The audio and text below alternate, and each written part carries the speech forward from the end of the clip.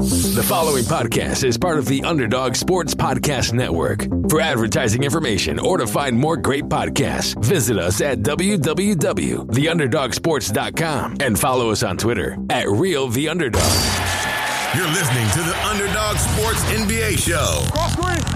With host Tyler Laurie and Zandrick Ellison. Brought to you by Underdog Sports. Tune in every week as Tyler and Zan recap the biggest storylines and news in the NBA.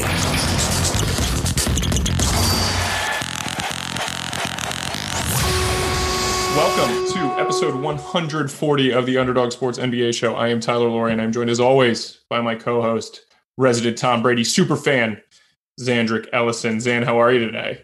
I'm good. We have to eat a little crow to the start. We won't talk too much about it, but we doubted Tom Brady this year. We thought he would fade because we've seen these old quarterbacks fade over the course of a season. This year, Drew Brees. Congrats to him. I mean, look, there's no way around it. Tampa's really good all around.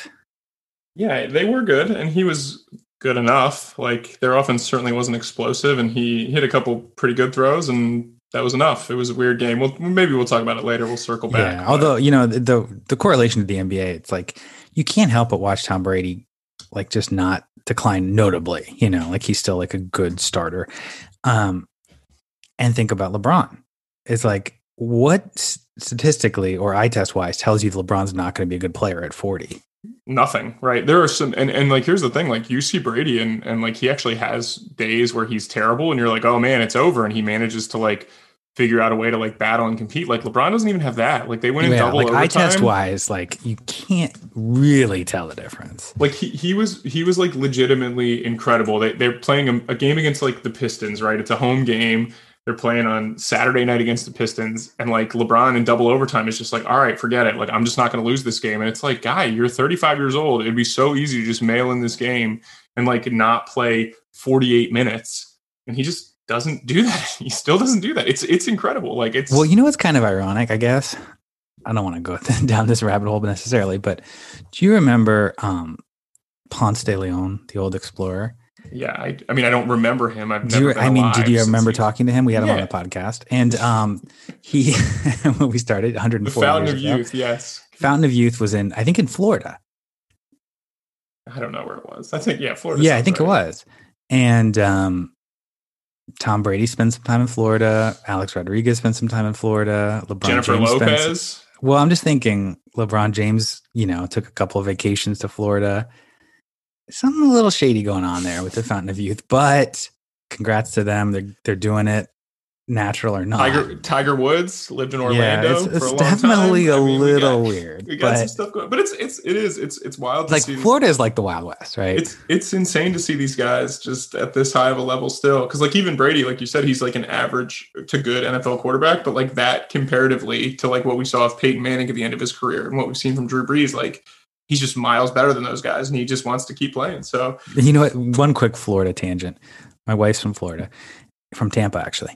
And we were watching a movie in Florida. It was like a Tina Fey movie, like a silly comedy. And they're in Florida, and the jokes were all like, Florida's crazy, you know?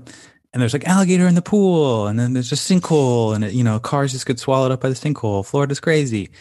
And that was like, I'm like, this is so stupid. And then my wife's like, no, like that actually does happen a lot. Like there are alligators in your pool a lot, and there are sinkholes often. Yeah. It's like, what kind of place is this? It's like a weird, like purgatory, like society that we just like.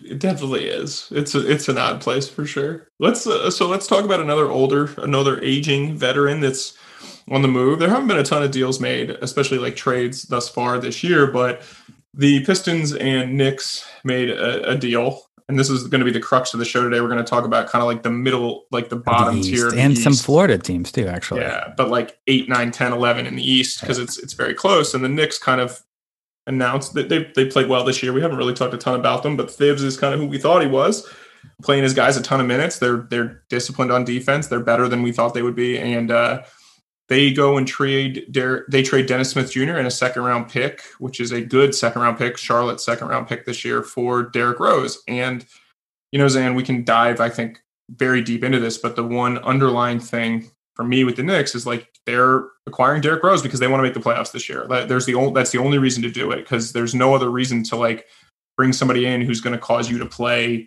Emmanuel quickly less, or maybe RJ Barrett a little bit less, or, even Frank a little bit less, even though that's not, Well, and I maybe for mentorship, and like, good on Derrick Rose for having the reputation as a good mentor, because it must be hard for like the former MVP to go be that sort of backup quarterback role. And he apparently does a good job of it. I mean, he seems like he's really, a good teammate these days. He's not like pouting and sulking.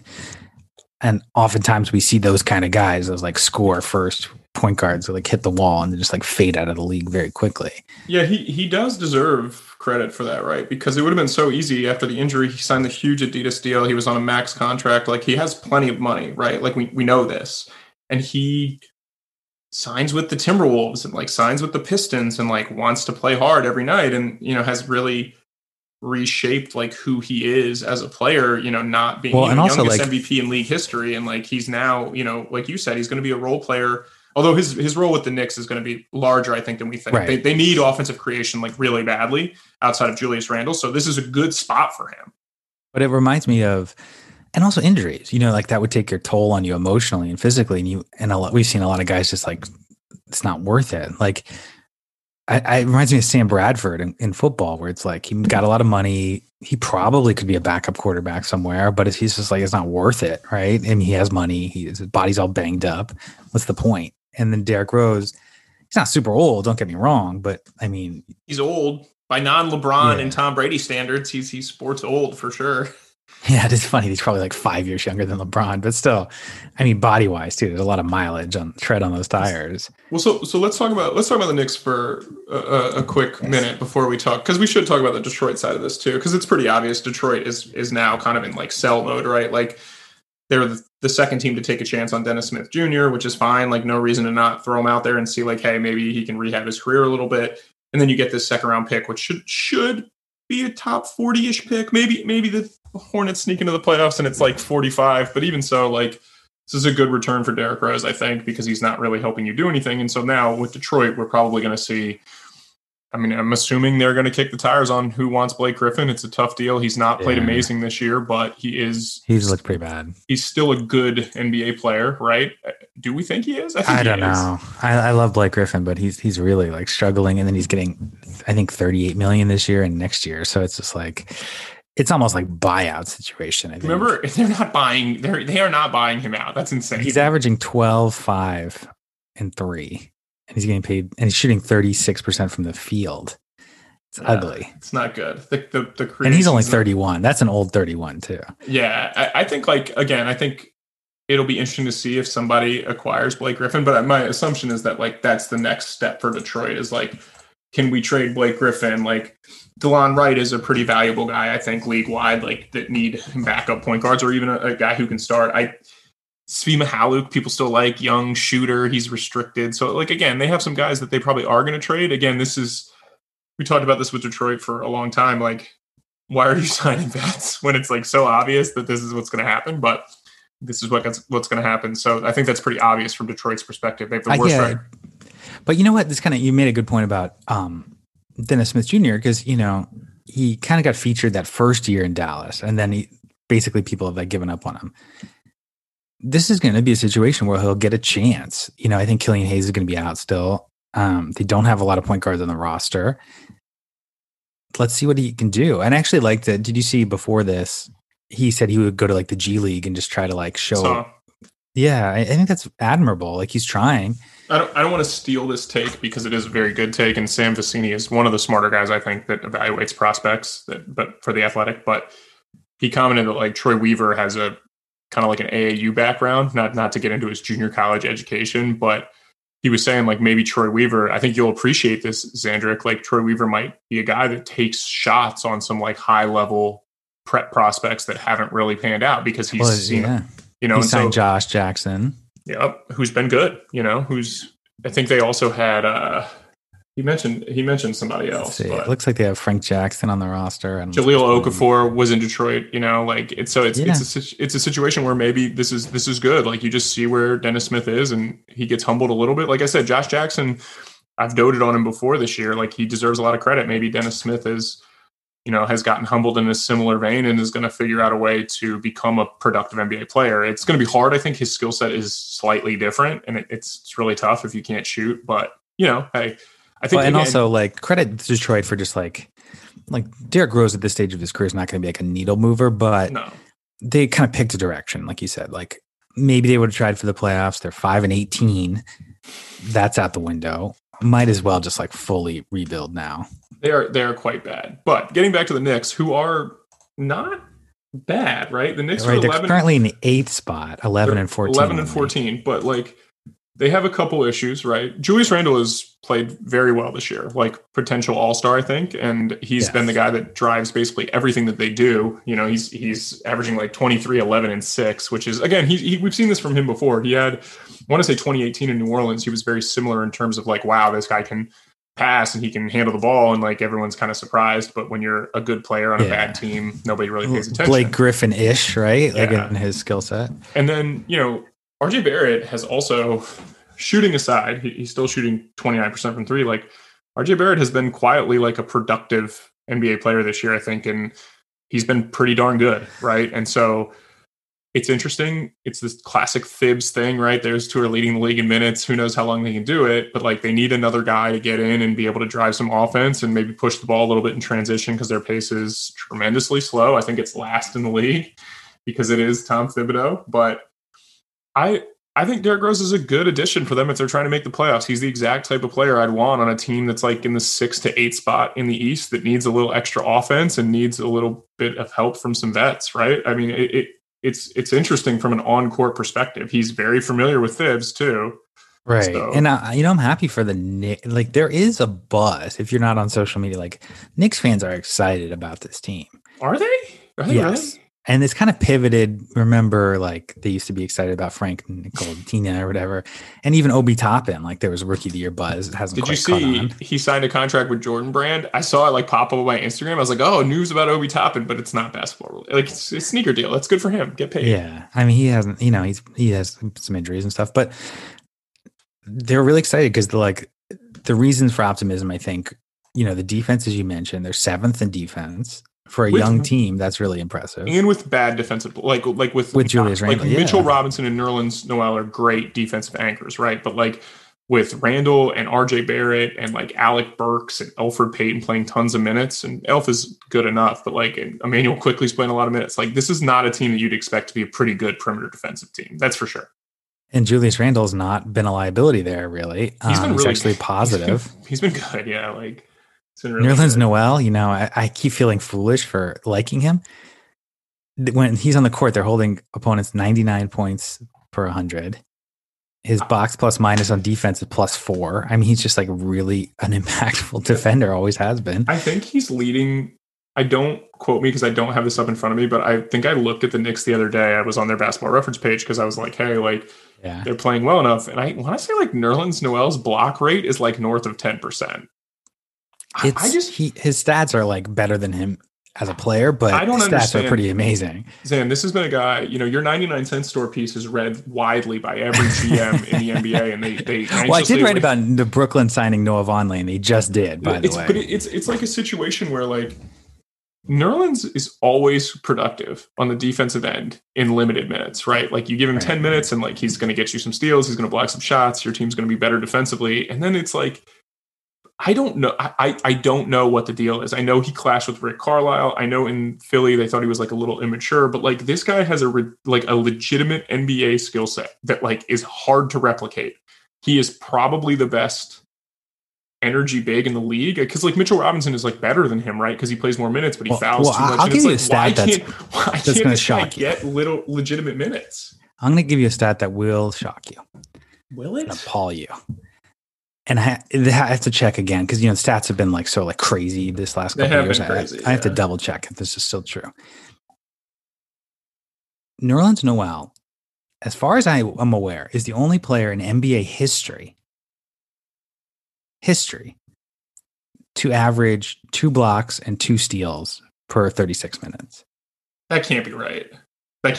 Take it to the bank. Hakeem Olajuwon didn't do it. I was thinking it was Dennis Rodman didn't do it. What about like Gerald Wallace, a guy like him?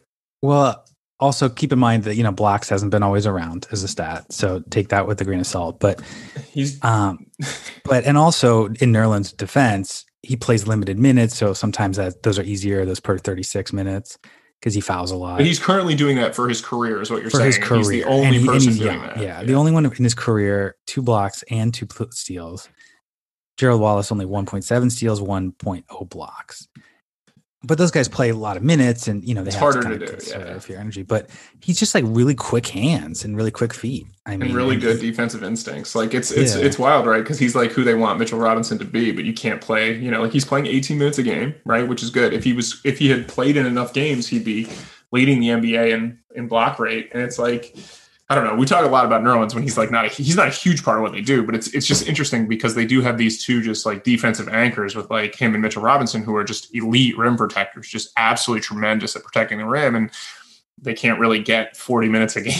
They're trying to, right? Mitch is playing, I think, 30 minutes a game now, but I don't know if the Knicks, my concern with this deal, right, is that going all in to like make the playoffs, and they shipped Dennis Smith back, so it saved a little bit of their cap sheet, right? Because they could have just taken Derrick Rose for $7 million because they had, I think, 20 plus million. So now they have 15. It just seems weird to me because like Emmanuel Quickley, who we said was the worst pick of the first round, he's good. Like that was a good evaluation by the Knicks. That was my other point. Like fans like love Quickley, and he's fun to watch. He is. Yeah, he's averaging 12 points in 18 minutes a night, 19 minutes a night. You know how hard that is to do as a late round rookie in the NBA on a team like this, like to be able to average, to be a net positive on the offensive end. There's some issues with defense, but like people have written about him. He's an unbelievable float game. Like he definitely had more of a point guard ceiling than I think people thought, because at Kentucky, he didn't handle the ball. He was like just a shooter, but he won SEC Player of the Year without playing point guard. And like, this just seems like a misevaluation by a lot of people because he's very clearly a good NBA player. And I don't think, like at this point, if I were betting, I think like LaMelo Ball is going to win Rookie of the Year. I don't see any other way somebody can, because his numbers are good enough and he's a higher pick. But like Quickley has been a very good there is rookie. Legitimate Rookie of the Year buzz for him. And if you look at like per 36, maybe it's legit. I don't really know much about him. Like, honestly, like I was surprised he's been this good. He had a good sophomore year for Kentucky. It's just one of the circumstances of like Kentucky just like, I don't know, not using their talent well. I mean, like, how does this guy? He's a McDonald's All-American. Like he was a McDonald's All-American, like highly rated guy. It's just that like at Kentucky, if you don't have shooters, him more seriously. I mean, look, and even in college, 16 points a game, 40% from 3, 90% from the line. He could really shoot, and that's all he. But I think he was misevaluated as like a small, skinny 3-and-D wing, and he's showing that there's much more creation to his game than that, right? Like they're letting him handle the ball a little bit. He's got it in pick and rolls, like, and because I remember him in high school, he's from Baltimore, and like I definitely saw him, and there was more like dribble creation to him than we saw in college. And I think that that's kind of a collection of Calipari and his roster being really crowded and one guy having the ball a ton. We've seen that over the last couple of years with them. It's the same deal with like Devin Booker comes out and it's like, wow, this guy's really skilled. And all we saw him do was like make open threes. And so I think that, the Knicks deserve a lot of credit. Because I mean, you'd think naturally Lou Williams type, scorer off the bench, or can he be more than that? It's good. I mean, that's like the comp, right? Lou Williams, I guess, Bobby Jackson type. His arms are really long, right? And he's not as athletic as Lou Williams. I mean, like Lou Williams is like tremendous at drawing fouls, and I think that Quickley is good at that. He's got some real feel to his game. I don't love the Lou Williams comparison, but I guess like that is a pretty reasonable one. I think he's more like George Hill, to be honest. Like I like him better as that, like a long point guard who's not really like. But that would be a starter. So you think he can be the starting point guard? He's 21. Like he's, right. It's hard to really. It's hard to look at him and not think that he's got to be the future for them at point guard, honestly. And that's kind of where the Derrick Rose thing bothers me, because I get it. Thibs doesn't want to play rookies, right? So him doing this for Tom Thibodeau, like, is even more impressive in my opinion, because that guy just doesn't want to play young players. But like, I just worry that like you play Derrick Rose 30 minutes a night, you need to play Quickley and Mitchell Robinson and RJ Barrett together. You just have to, like at this point, and Obi Toppin at some point. But yeah, like where did Obi fit into this? I mean, I didn't like that pick to begin with, as you know, but it's way too early to say that like he's not going to be very good. It's just, he's been injured. And again, like when you have a team with Thibs, like he's going to have a short rotation, as we know, and he's going to play guys a lot of minutes. And like you see guys like, it's funny, man. Vets like love playing for him. He just makes you feel so valuable. Like Austin Rivers has had some great games for them. Reggie Bullock has had some great games for them. And I would say, like, if I was the Knicks and I was running their team, like if I was Leon Rose, I would be trying to like move guys like Reggie Bullock, because I think you have a base of 3 dudes and maybe Obi Toppin that makes you feel kind of comfortable for the first time in a little while. You need to get better, but like, I don't know. I don't know if I want to like make the 8th seed and like get blown out by the Sixers or the Bucks, but I mean, I understand it. It's fun. You want to get fans excited again because the state of Knicks basketball has been trash all but like 1 year since 2000. So it's tough for me to look at this team and be like, you know, is the right decision really to try to go? Yeah, I think you're 500. Right. And I think, you know, their opponents have been shooting really poorly against them from 31%. So that's, you know, possible thing. But I think they're legit in that 8-9 range. And let's talk about some other teams in the East. Other teams like the Knicks at 8, we think they're going to be in this range, 11 and 14-ish. The three, you know, opponents' 3-point percentage will go up. Maybe Derrick Rose helps a little bit. So they're in the mix in the bottom half of the playoffs. What other teams are going to be there? Hold on, Zan. Would you bet on the Knicks to make the playoffs as of today? You would not. All right. No, I think I would like short sell game, whatever hedge fund style. Don't start. Yeah. So if you're looking at it right now, and we know Charlotte's in 7th, the Knicks are in 8th, the Raptors are in 9th. Like, and the Raptors are playing a lot better, thanks to our guy Freddie Van Vliet, friend of the podcast favorite. And then like Heat are like 9 and 14. Which team are you expecting? Well, and I'll say, if you're talking about like the hedge fund, like, you know, as I mentioned, and I said it again, like opponents are shooting 31% from 3 in a league where the average is like 35. And you can say that's good defense, but there's some luck involved there too. And also, you mentioned they're playing Randall 37 minutes a night, and he's playing extremely well. Like, is that going to last? I mean, if he goes down, that's going to put a lot of strain on the team. So I think they're going to finish, I would say, like with 35 wins in a normal season. What's that adjusted? What did they be 35 and 47 in a normal season? They'd be 12 under 500, so they'd probably win 32 games, right? Yeah, I think that's about right. 31 games, maybe. And the East is bad. So, but we're saying, you know, Milwaukee will make it, Philly will make it, Brooklyn will make it, Boston will make it. That's 4. Indiana, they're 12 and 12. I think so, right? Can we pencil them in? I think Indiana's going to make the playoffs. They've had some injury, poor luck, whatever, and like they traded right. Victor Oladipo, having gotten to play with Karis LeVert yet. I would feel like Indy's pretty comfortably in there. And then what about the borderline ones? Because there's 2 like young teams, Atlanta 11 and 12, Charlotte 11 and 13. And then you have these sort of, and maybe the Cavs, if you want to throw the Cavs in there. Yeah, I don't like the Hornets. Maybe the Hornets are like reasonably like interesting. I think we should maybe talk about them, but like the Cavs are bad. They're just outplaying their record. The Cavs are still not very good. And then the 2 underachievers, Toronto 10 and 13 and Miami 9 and 14.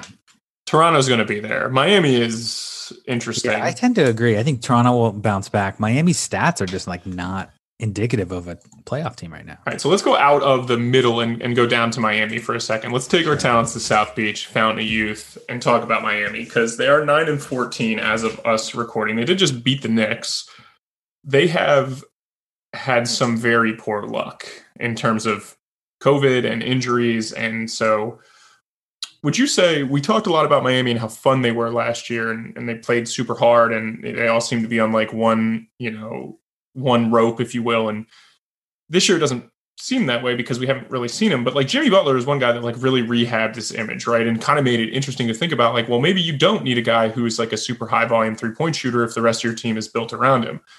Well, they've gotten 11 games out of Jimmy Butler this year, and it's really hurt them. Like, because Bam is playing awesome, I think. Like, Bam is playing, and just like defensively, they need Jimmy Butler, right? And they've gotten only 10 games of Avery Bradley, who was supposed to be a big part of what they were going to do. Mo Harkless has only played 9 games. Myers Leonard, our guy, out for the season. Like, they've had some tough luck, and I wonder, 5 games under 500, 24 games into the year, like that's like not insignificant, Zan. And so It makes me worried about Miami to go from they sort of like won the bubble, right? Like they sort of like were the team that like did the best in the offseason. COVID came back. They just seemed like they were in such better shape than everybody. It was great, right? They just were awesome.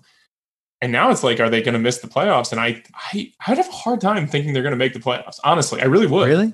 See, I'm a little more optimistic because Jimmy Butler should come back. And like, look, Atlanta is in the 6th seed now, and they're only like 2 games up on them. Right. Jimmy is back, by the way. After missing like 10 games for contact tracing, he's back. I was going to say, like, I'm pessimistic enough to think that they might be in that play-in, like the 7-8 spot, which would be, you know, a big disappointment for a team that a lot of people thought would be top 4. Because it's the whole, you know, who knows how healthy Jimmy Butler's gonna be. I mean, he hasn't looked great. He hasn't made a 3 all season. Have you seen the pictures of him where he looks like he's so skinny? Like he looks like he's like 25 like COVID pounds. Issues going on. Yeah, it's weird. And we don't always, like we were debating before if we were going to talk about this Kevin Durant thing and getting like pulled out of the game because he's already had it, right? And then he missed 4 games before and he was around somebody who had an inconclusive test and then the second test was positive. They pulled him out and now he's missing games. But like, it appears that like this has affected Jimmy Butler, right? And it's something that just hasn't been. It's just hard, like conditioning wise, basketball. You know, you hear that basketball shape thing. No, I mean Anthony Davis, by the way. So Laker fans are convinced that he's not in basketball shape right now. And maybe he isn't. And this is it's funny. Like within all the sports leagues, it's sort of like you just don't talk about COVID. Like you get positive tests and you just kind of move on. And contract tasting happens. Some games get canceled. You make them up or you don't. I don't know. Roger Goodell's talking about what an amazing season the NFL had. And it's like, yeah, because you guys just ignored all this stuff. And it's fine, right? Like I mean, it's not fine. It's a discussion for another day. But like, if it really is affecting Jimmy Butler and you only get 50% of Jimmy Butler capacity for half the season, like Miami's screwed, right? Like they're just screwed. Well, if Jimmy Butler lost 20 pounds with COVID, we have to protect your guy Pokusevski, don't we? I mean, does he have 20 pounds to lose? Jimmy is still much more heavy than Pokusevski, I think. Poku, I don't know if he should be masked up, double masked all the time because there's no like more. He should play in a bubble, I think, like the bubble boy. But you know what I'm saying though, like with the COVID stuff, it's just we never hear about it. Like we heard Nasir Little, it really affected him, and he lost a bunch of weight, and like it took him a while to feel like he had his wind back. So like, I don't know if we can expect Jimmy Butler to be. And this is a bigger question that I'm curious because you've been around it. In the NFL, it's very obvious that there's like 2 types of like linemen. They're the guys who like would naturally be like 350 pounds and they kind of have to lose weight to get in shape. And then there's like usually the white guys who have to like, who naturally like 220 and then they have to like bulk up to get to weight. 300. Yeah. What percentage of basketball players have to like really struggle to maintain their weight and their muscle? That's a good question. I don't think in basketball it happens quite as much. I think there's a lot of guys who, you know, I think you see guys like that. Zion's probably the only guy I could think of who's like naturally big. I mean, James Harden, I think, is a bigger guy, right? Like those guys, I think they struggle to, like John Wall, like would get doughy when he like wasn't really working super hard. I think that's more the case in basketball is guys trying to play more to be more in shape, right? Than guys trying to, because it doesn't really behoove you to bulk up in basketball anymore because the floor is so spread now. Like nobody needs to guard Shaquille O'Neal, right? You just don't need that. There's like I maybe you want to bulk up to guard like Joel Embiid, but even like Jokic, right? He's a guy who's got a bad body and he's in amazing shape. Marc Gasol, same deal. These dudes are like they're 30 pounds lighter than we've ever seen them before, and it's fine for them. I guess the guy like Jimmy or Kawhi maybe like. Well, you know, like that was such a huge deal. That was a knock on Kevin Durant coming in. Remember, he couldn't bench like 220 or whatever it is. 185. He couldn't bench it at all, right? And has it affected him at all, really? I mean, he's still... have you ever seen an octopus try to bench press? Why? Like, this guy's arms are so long. I just think that, like, Miami is...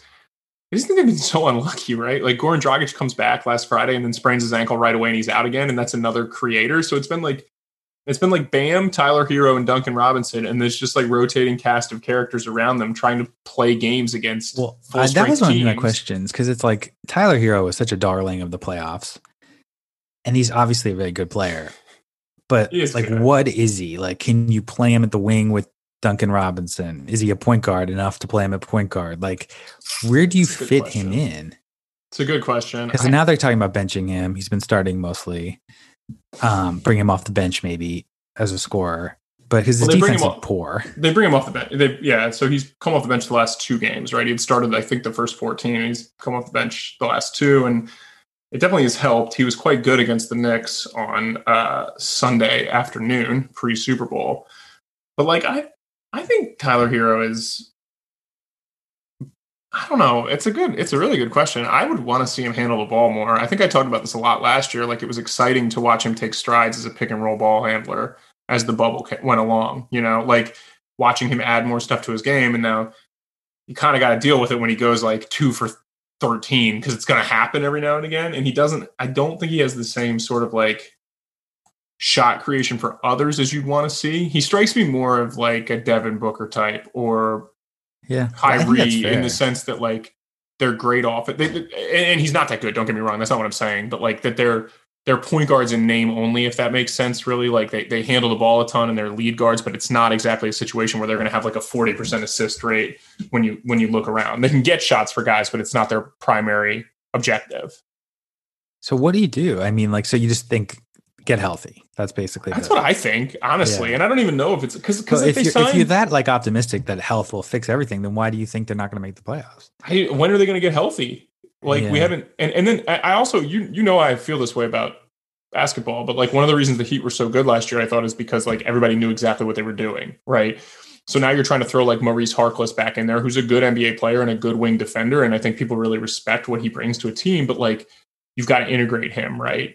You've got to integrate Jimmy back into what he's doing, and that bumps Tyler Hero a little bit. Like Bam has taken on such a huge offensive load, and like he's playing great. Like how does that affect him? Like Goran Dragic, like we think it's easy to integrate guys, but like all of a sudden you're talking about like it's game number 35, and you've got to figure out like, all right, where are strengths and weaknesses, and you don't really know your tape. Like what are you going to do? I think you're right though. You're right though. I'm probably being a little bit more right. No, because if you look at the rest of the East, it's winnable, and they're not that far behind, but I think also Jimmy Butler coming back will allow them to play Leslie Iguodala, as like a wing defender, and he hasn't been shooting well, of course. What are Iguodala's numbers? Because you like routinely look at them just to make sure that they're still terrible. Are they? Well, his defensive numbers are good. His offensive numbers are 50% true shooting. It's not good. So he's not a threat there. He still can pass a little bit, but he's one of the worst offense. He's 37. I mean, he's old. Come on. He's old. Yeah. It's funny. I was listening to, I've been listening to these old JJ Redick podcasts, like the Old Man and the Three or whatever. And he's had a bunch of guys from the Miami Heat on, and he's had Tyler Hero on, was one of the guys he was talking to. And, Tyler Hero's 20 years old and coming off this good bubble situation. And they were talking about Iguodala as like a vet. And it's so funny to think of like Iguodala and Tyler Hero in the same locker room while Tyler Hero is talking about like rapping and Andre Iguodala is like checking his Bitcoin wallet. It's very funny to know what Andre Iguodala's role is on that team, because I don't know that he like cares to play basketball anymore, right? He goes and plays and he defends and he does what he's supposed to do, but he's like got so many other things going on. Like, why did he want to play? Like, why not just retire and just be an investor or whatever? Well, this continues to be one of the most baffling contracts, because not only did they trade for him, they extended him. And supposedly he's been like a net positive offense and defensive. Like, I don't know. I mean, look at this. Something's going on with Miami, and maybe they're always one step ahead, because next year, Goran Dragic, this is not this season, next season, $19 million team option. Iguodala, $15 million team option. Myers Leonard, $10 million team option. Avery Bradley, $6 million team option.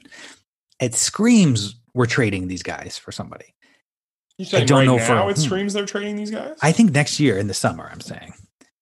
Maybe. They have the contracts to do it if they want. Well, it was because of like the courting of Giannis, and like Miami can always get in the mix with guys because guys want to go to Miami, but like they kept their cap sheet like super clean. They gave Myers Leonard more money than he deserved to make sure that they had more open space in 2021. It was pretty smart. But like, so we think they're going to rebound, maybe get to the 7-8 spot, right? Are you amending your earlier take? Yeah. Again, I'm not going to say this isn't going to. I think the Hawks are going to make the playoffs, right? So I want to say that I think the Hawks are like pretty firmly. I think they're okay. If we say that, then there's not that many spaces left, because you're saying Indy, Atlanta, Toronto, and Miami. Yeah, I think Atlanta makes it and Orlando doesn't, and then I think the other 7 probably end up the same. I don't know. Miami, I kind of want to. I want to like say Miami doesn't make it and they do make it, but like I don't think that. Like I'm very confident Toronto's going to make the playoffs. Having watched them the last like week and a half, they're playing a lot better. Like they're starting to figure themselves out. They're playing Chris Boucher more. Like I think Toronto, I'm comfortable with. Like I think Toronto's one of the better teams in the East, to be honest with you. But yeah, I agree. I honestly, like, not to be like arrogant, like I think we can predict the standings. It's like I think Milwaukee will end up at number 1. Philly, Brooklyn, Philly's good. 2, Philly's 3. Philly's good. Philly's in very some good. order. Yeah, Boston. I think Toronto gets up to 5. Indy at 6. Do you think Brooklyn? So Brooklyn's done some interesting stuff. Like Kevin Durant aside, like they've sat guys in weird games. They've sat Durant and Kyrie. They've sat Harden. Whatever. Like, do you think that Brooklyn cares where they finish in the regular season? Like you would think they'd want to finish. So they would play the Bucks, like they'd miss one of the Bucks or the Sixers, right? You'd think they'd want to finish in a situation where they don't have to play like a tougher second round series. But like part of me just wonders if Brooklyn's like, let's just get these guys to the playoffs. We know we can make the playoffs. But like if we're the 7th seed, it like literally means nothing. Do you think they feel that way? Yes. I think if you told them you could be healthy in the playoffs, they would take like the 7th seed. Yeah, I wonder. And I've often thought this, like teams are like, oh, we can turn it on and we'll be fine. And like sometimes that works. A lot of times it doesn't. Brooklyn is so spectacular to watch when everybody plays on offense. And like you said, they just signed Noah Vonleh and, you know, they've got a couple moves. Amon Shumpert's showing up. Like they still got some things to do. But I think I agree with you that if you just said like, hey, you're the 6th seed, but you're going to get a full healthy playoffs, however long you can go with Harden, Kyrie, and Kevin Durant, that like, I think they'd be like, all right, we're going to win the title. Seriously. Right. Well, I think their defensive concerns are legitimate. Definitely. I mean, I don't think they feel good about their team right now. And that's why they added Noah Vonleh. Maybe there's another move to make, but it's just hard. I think I saw somewhere where no team has won the title without a top 10 defense in like 10 years or something. And they're 27th right now. Yeah, I think since the Harden trade, they have the best offensive rating of all time and the worst defensive rating of all time. It's only been like 12 games, and they've only played the big 3 together, like 7 of those 12 games or something. So it'd be interesting to see what they are in those specific games. But like, they've got some problems for sure. Well, do you think some of these teams, let's say, top of the conference, like Lakers, Milwaukee, do you think they care less about seeding because of COVID and because there's probably not going to be fans? I don't know. Honestly, I don't know. Because like we haven't even seen like the NBA is worried now about like scheduling the All-Star game, and we haven't even seen what like the back half of the schedule after March is going to look like. So like I'm not 100% sure what teams are thinking. I wish I had a better answer, right? Because like right now, if you look at team schedules, you've only got like 12 more games on the schedule, and the NBA has to like go in and decide what they're going to do after March 3rd. And so we already saw like LeBron say like, why are we having an all-star game? So like, they don't care if and somebody like him can obviously say that because it doesn't matter to him. I think from a dollars and cents perspective, the all-star game makes sense. If you're going to play the season like this, like you should probably do it so guys can get paid a little bit more money. But right. I mean, it's like everything in the NBA now, players is just like, why doesn't the owners concede to everything? It's weird. And again, I'm not saying that I disagree with LeBron's take. I just think if you holistically look at the league and the decisions that they made, they should have the All-Star game. I don't know. Sometimes the outrage gets crazy. Like I saw one tweet on the Super Bowl. I refuse to watch football because it's modern day slavery. Like how in any world is certainly that comparable? Players getting paid to millions of dollars to do a sport that they chose to do. Same, I don't want to get down a political rabbit hole, but I don't know what teams are thinking because I think that they're not going to want to bubble the playoffs again. Like, I don't think they want to do that. I was going to say, I don't think they're going to have to. I mean, like, probably vaccines are increasing. COVID cases are declining. The summer allegedly supposed to be lighter in general, like flu season. I don't know about fan-wise. I don't know if they're going to have, like, packed houses, but I don't think that they're going to have a problem. It would be very interesting to play, like, 80% of the season without fans and watch which teams play really well, and then see if there is a noticeable difference in how teams play in front of fans and without fans, right? So we talked about Utah in detail a couple weeks ago. Like Utah is probably the best team in the league today at this juncture. As we record, Utah's probably playing the best of anyone. And if Utah is playing great and they've got like a really nice routine, like how does Utah look when they go into, Staples Center in Game 5 against LeBron? If there are 20,000 people there, because it's conceivable that there could be. I don't think there will be. I'm looking at even the home away still seems like pretty notable, which it doesn't make any sense to me. I don't know. Honestly, the Lakers I don't know actually better on the road. I don't know what teams think about like what the playoffs are going to look like and like what seeding matters. I think you probably just want the higher seed because like you said, like there's both the LA teams are quite good, right? Utah is very good. Milwaukee is still very good. Philly is very good. And then we think Brooklyn's good. So like if you just take those 6 teams away, like then it seems like there's like a bucket of like another 12 teams or 15 teams that are pretty good NBA teams, right? And can win in the playoffs. But like if I'm Brooklyn, I'd certainly rather play Atlanta in the first round than Milwaukee, right? And also I think there's something confidence-wise, like look at Philly. I think it's more important to them. For whatever reason, they play much better at home. They're like an awesome home team, yeah. Yeah, last year 31-4 at home, 12-26 on the road. I can't explain that. That's just crazy. But also they're a young team, and they're like, it's sort of the vibe is like, it's different this year. We have Doc and Embiid's an MVP candidate this year. And so for them to get like the 1 seed, I think psychologically would help them. That's what I thought with Utah too, is like, it makes sense that a team like Utah would be like, let's get the 1 seed because like, yeah, it puts a target on our back, but also it means we've beaten everybody and we know that we can do it. And that's right. It kind of reminds me, remember Derrick Rose won MVP, the Bulls were the 1 seed. And I think it gave them and fans and the media like some confidence that they actually were a title team, and then they got knocked off by the Heat. But I think you need something to say that like we're better than this team. We're the 1 seed. I think if Philly was the 3 seed, I wouldn't like their chances as much.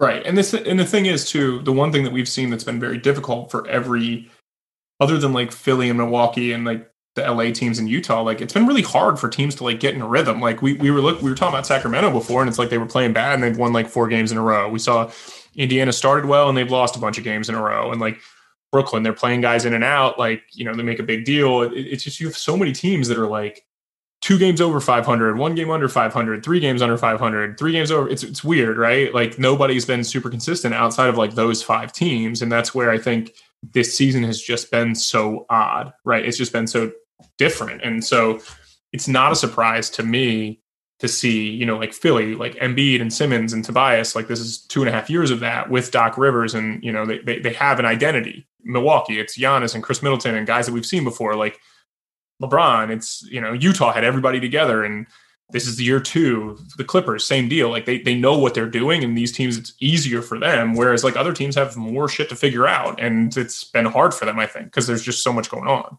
Yeah, I think things are stabilizing eventually, though. I mean, we're only, you know, a quarter of the way in or a third of the way in.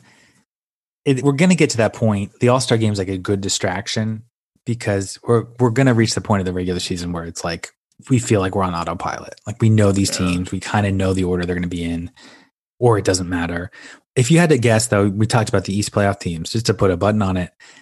So 9 and 10 might be in a play-on, you know, game.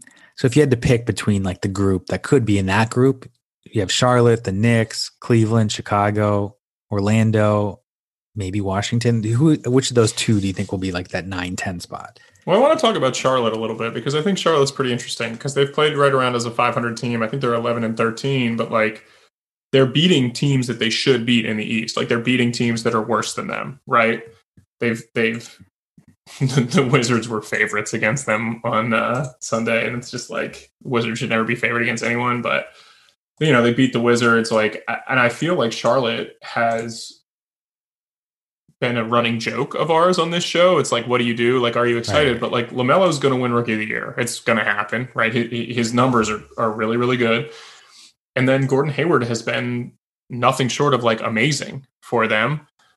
And I think it's all working. I mean, like Rozier's playing well. Like, I mean, it's just not like a good team, right? Like they're good enough, but it's not like a team that gets you excited, at least right now, other than like, I think LaMelo is, if you're a Hornets fan, like you're pretty juiced about LaMelo, right? He's been. Yeah, absolutely. I mean, like he's been a lot more efficient than I thought he would be. He's averaging 14, 6, and 6 as a rookie off the bench. I mean, come on. In like limited minutes. And Devontae Graham's injured as of our recording. So he started the last 2 games, and Had Could a great he win game. Sixth Man of the Year and Rookie of the Year? Has that ever happened? I don't know that it's ever happened. I don't think he will, though, right? I mean, there's like a credible argument that he's their second best player as a 19-year-old. And there's some signs of life from Malik Monk, had a couple of good games. I mean, they're legit. Maybe we're underselling them as an actual threat to crack the top 8. Yeah, I like I said, I just think Toronto's better, right? So I think maybe they're as good as I just don't think they're as good as Indiana, and maybe they're as good as Atlanta. They're better coached than Atlanta for sure. They don't have like the star power that Atlanta has, but they've been much more consistent. They've got it. They haven't really been hit hard by like COVID or anything like that. So they've had a bunch of guys play 20 plus games for them. Maybe they're better than Atlanta. That's certainly possible. Or Miami, and Miami's probably better, but they're a game and a half up. Charlotte. Let's lock them into at least the top 10, right? I mean, I think they'd be fun. They'd be a fun team to see in a play-in, right? Because again, they've got to win over the Bucks. Like they beat the Wizards, they beat the Heat in OT.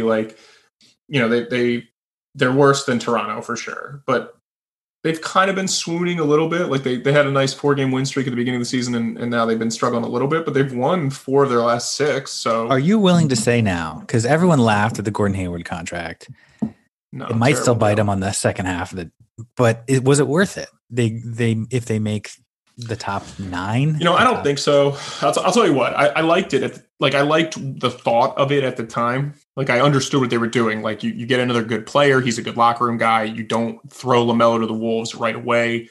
You have somebody who fits, who very clearly showed that he could be a number 1 option in Utah. But like $30 million a year for 4 years, plus you had to stretch Nick Batum, whose contract was like a legitimate asset. And now Nick Batum is an actual good NBA starter on a minimum deal in LA, and you're still paying him all this money. Like I thought from a front office standpoint, the deal was bad. And I still think the deal is bad. I think he's been better Gordon than Hayward, we all thought. Yeah, definitely. Gordon Hayward, the player, really fits. It made sense from a coaching perspective, but from a what do we do for our franchise? Right. Because definitely give him a shout out, because he's having a career year right now. He's at age great. 30. He's playing great. He broke his leg 2 years ago, I guess, by now. But if you look at Charlotte, right? And I understand, we can talk about how good we think they are. But now let's say there's a 50-50 chance LaMelo Ball becomes an all-star, right? He'll become an all-star because he's a popular guy, right? But let's say there's a 50-50 chance he's legitimately an all-star caliber player for a majority of his career.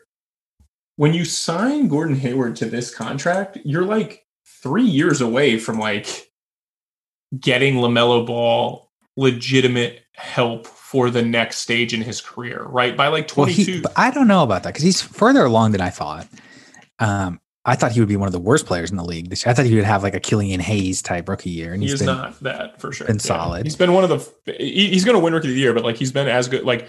Halliburton, quickly, him have been the 3 best rookies probably.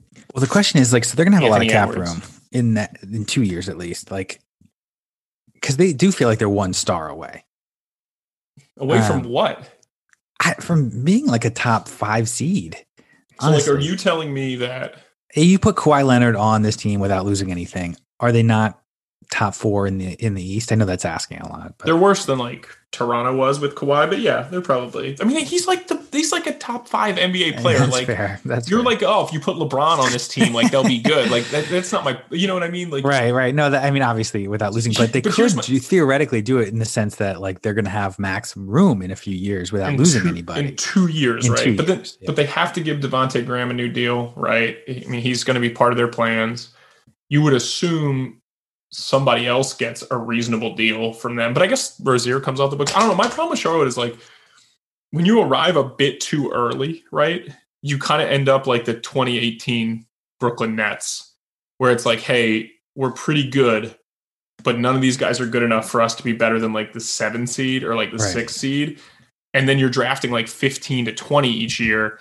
And unless you bink off Giannis Antetokounmpo, which can happen, I wouldn't expect this front office to be able to do that, because I don't know that they know European basketball exists. I think it's hard for the Hornets. I do, personally. Yeah, it's too bad, because it's They've been trying, you know. They have been, and again, this team is good. They don't get like punished for that. Like it sucks. I'm actually really happy that they moved up in the lottery and got the guy that they think is going to be the franchise guy, because the team like this deserves it and needed it. It's just funny because we need more teams to try. Like we need more teams like the Charlotte Hornets to be like, hey, like let's go get Gordon Hayward and like let's win. You know, like let's not just suck for years and years and years. Right. And it makes me kind of sad that like let's say they get in, let's say they're the 7th seed or the 8th seed, and like you lose to, you know, Milwaukee or you lose to Philly, and like you have a good series, but like, you know, it doesn't go as well as you would have expected because you're not going to beat those teams.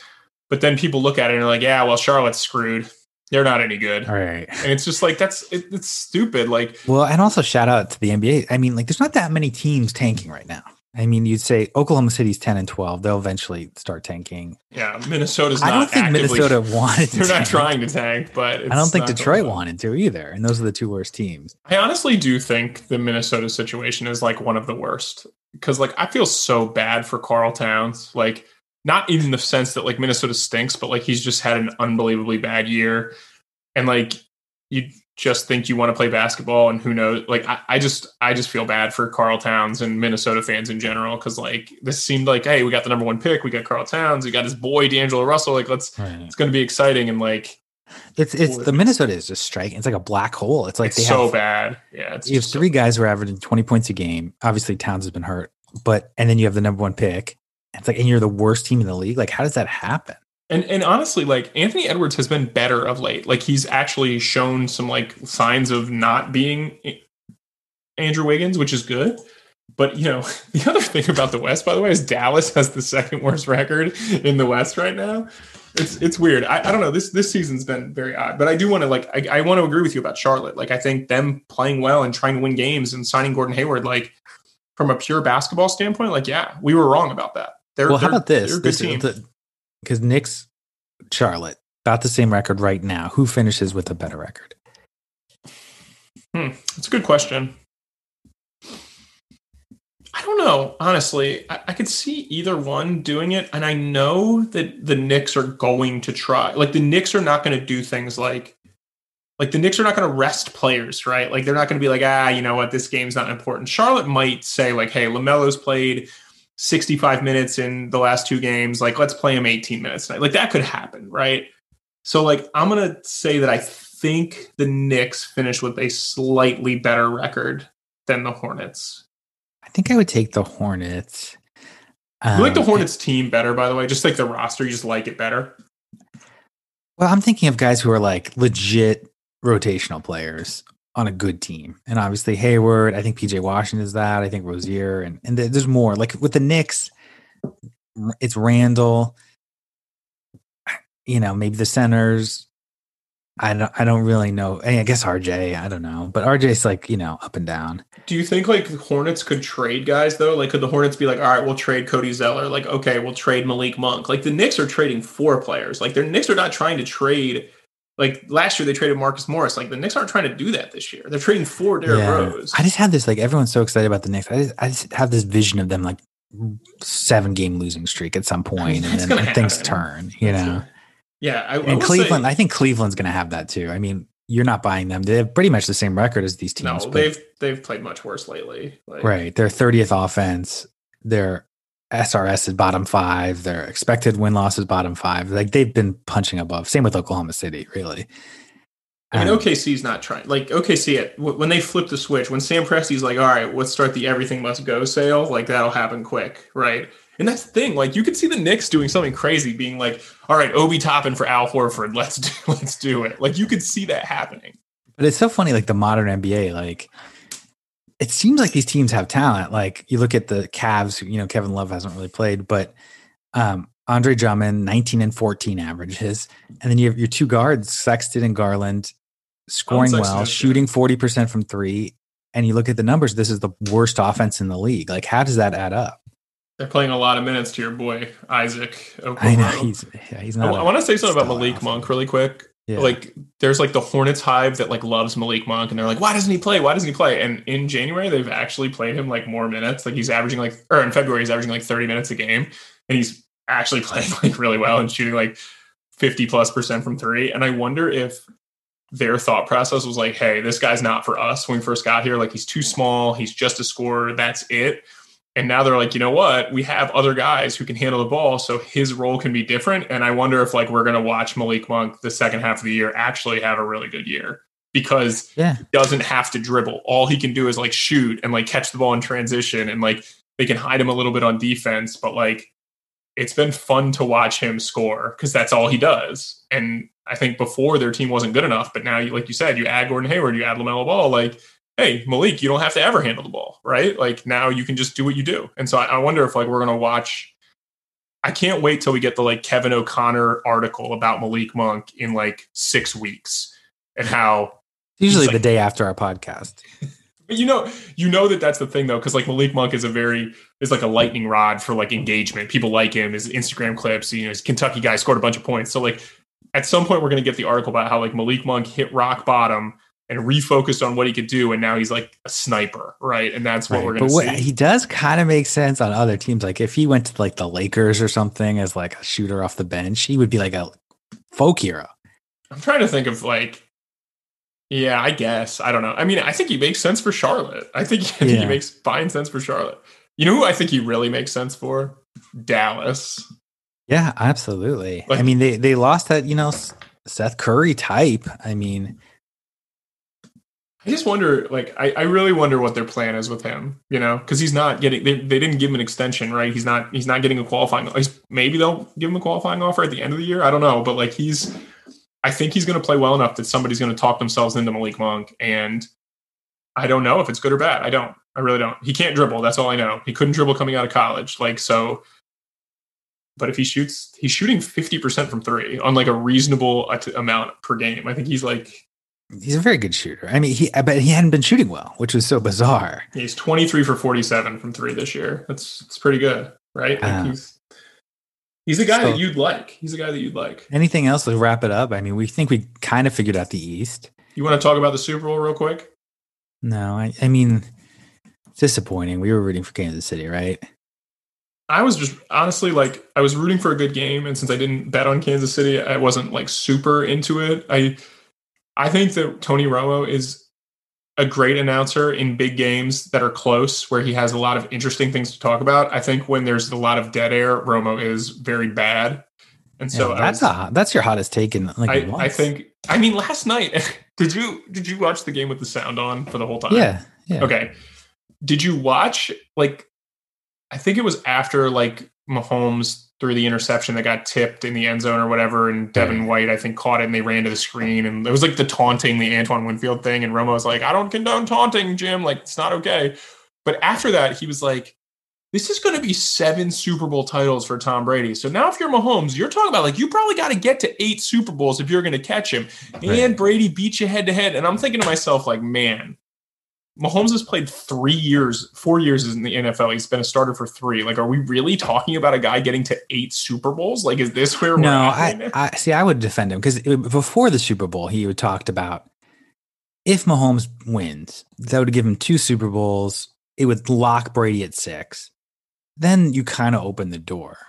But his point was, if Brady wins this, it's impossible to catch him. I just think that, like, winning is so hard, and a guy like Tom Brady and a guy like LeBron, it happens more in basketball. In football, like, we've never seen this before.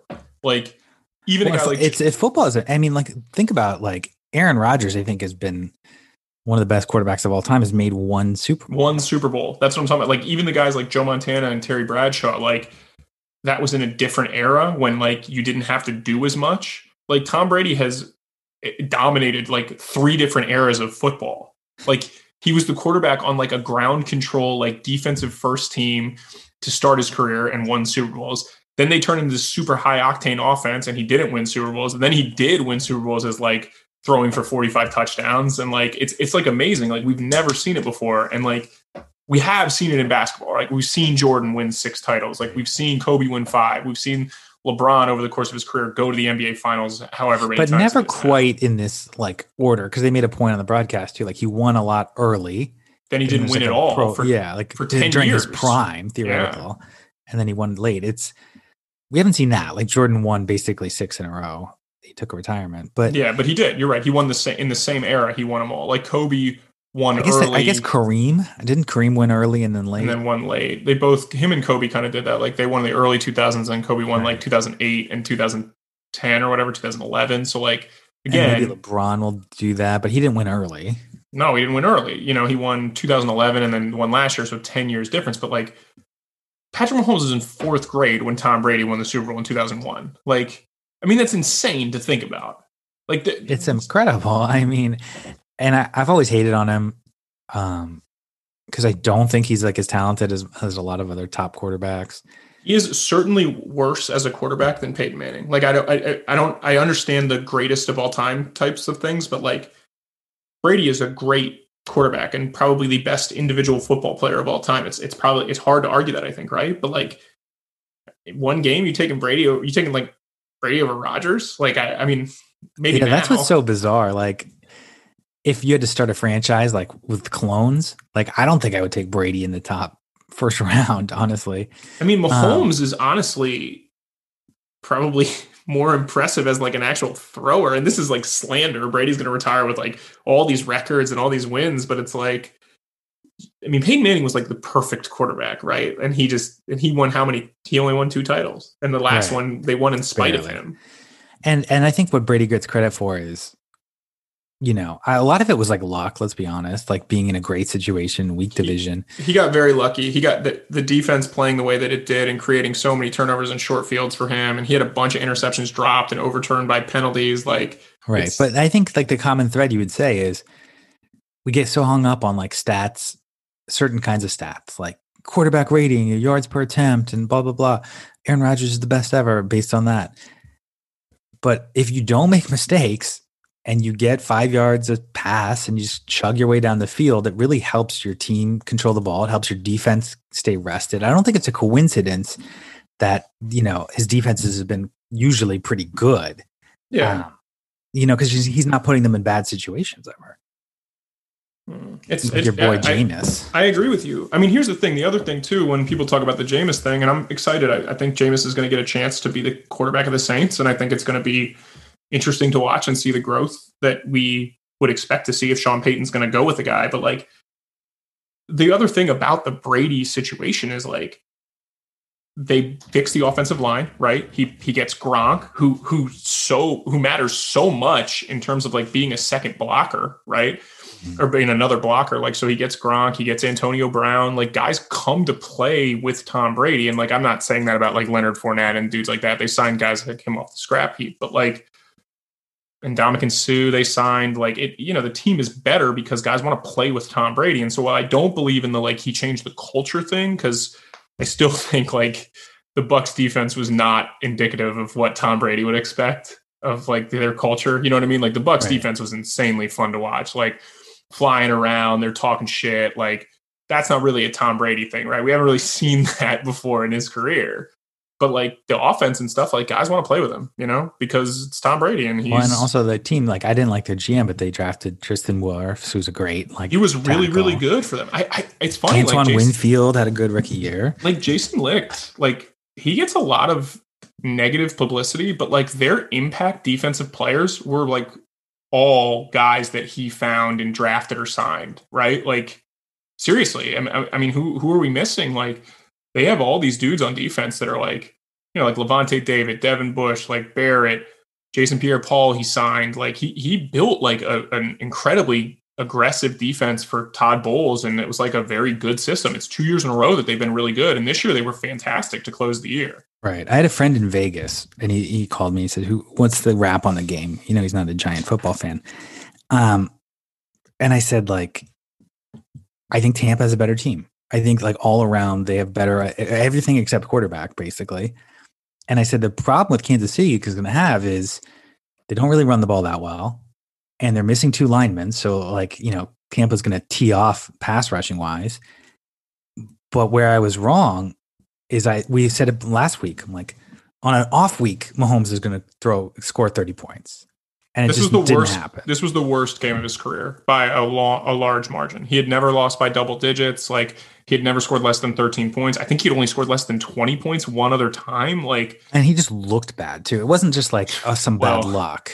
I mean, there were he some was panicked. Travis Kelce had two bad drops, which you wouldn't see But how often do we see Mahomes just run backwards? No, for 10 never. Yards? He was pressured more last night than he was pressured the entire year. I saw some stat. I don't know. He was the accurate. most pressured quarterback in the NFL. That was the most pressured a quarterback had been in any start all year was last night. Right. I think they said the first half he was pressured on 60% of his dropbacks. I mean, yeah, I think it finished at 54.5% or 54.9% or something. And again, that's not something. He's tremendous at avoiding sacks. He still did a great job, honestly, in terms of just looking up and bang, there's an end in your face. But yeah, you could tell it really bothered him. It's not something that he's had to use. And the Bucs blitzed 5 times all game. And that's the common thread when you talk about how do you stop a great offense. I remember The Greatest Show on Turf. It's Tampa can get pressure with their front four. The Giants beating Tom Brady, how do they stop them? Get pressure with their front four. It seems like a very simple recipe. It's hard funny, to do, but it's what the Bills did, and they just couldn't get enough pressure, and Travis Kelce just destroyed them underneath. And the Chiefs, that's what they do, right? You don't blitz Mahomes because he's fantastic against the blitz, and he just kills everyone who blitzes them. And in week 10 or week 12, whatever, it was Thanksgiving weekend, when they did blitz, Mahomes just freaking carved them up. And they didn't blitz at all. They just used the Bills' game plan, and it worked great because Pierre-Paul and Shaq Barrett were amazing last Sunday night. They were incredible. It was funny. Doesn't Pierre-Paul have 3 Super Bowls now? I think so. I think they said that. More rings than fingers. I was going to say, do you think he wears his Super Bowl rings on the fireworks hand? All right, that's it for us. It's sad to see football go, but now we're ramping into basketball season. Everything's, again, we'll see what happens with the All-Star game. We'll see what happens with the back half of the schedule. Who knows? And from there, Zan, I don't know. You got anything else, or is that it for us? No, that's it. That was a good inappropriate to the fireworks injury community. All right, issue an apology. MTV challenge accepted. Sometimes Thursday, sometimes Friday. He is Zan_Ellison on Reddit and Twitter. 99-cent store column, hopefully coming out soon. Got to see it. And then email the show, ZandrickEllison@gmail.com. And Zan, as always, buddy, it's a pleasure. Take care. Thanks for listening to the Underdog Sports NBA Show with your hosts, Tyler Laurie and Zandrick Ellison. Tune in next week for more NBA storylines and news.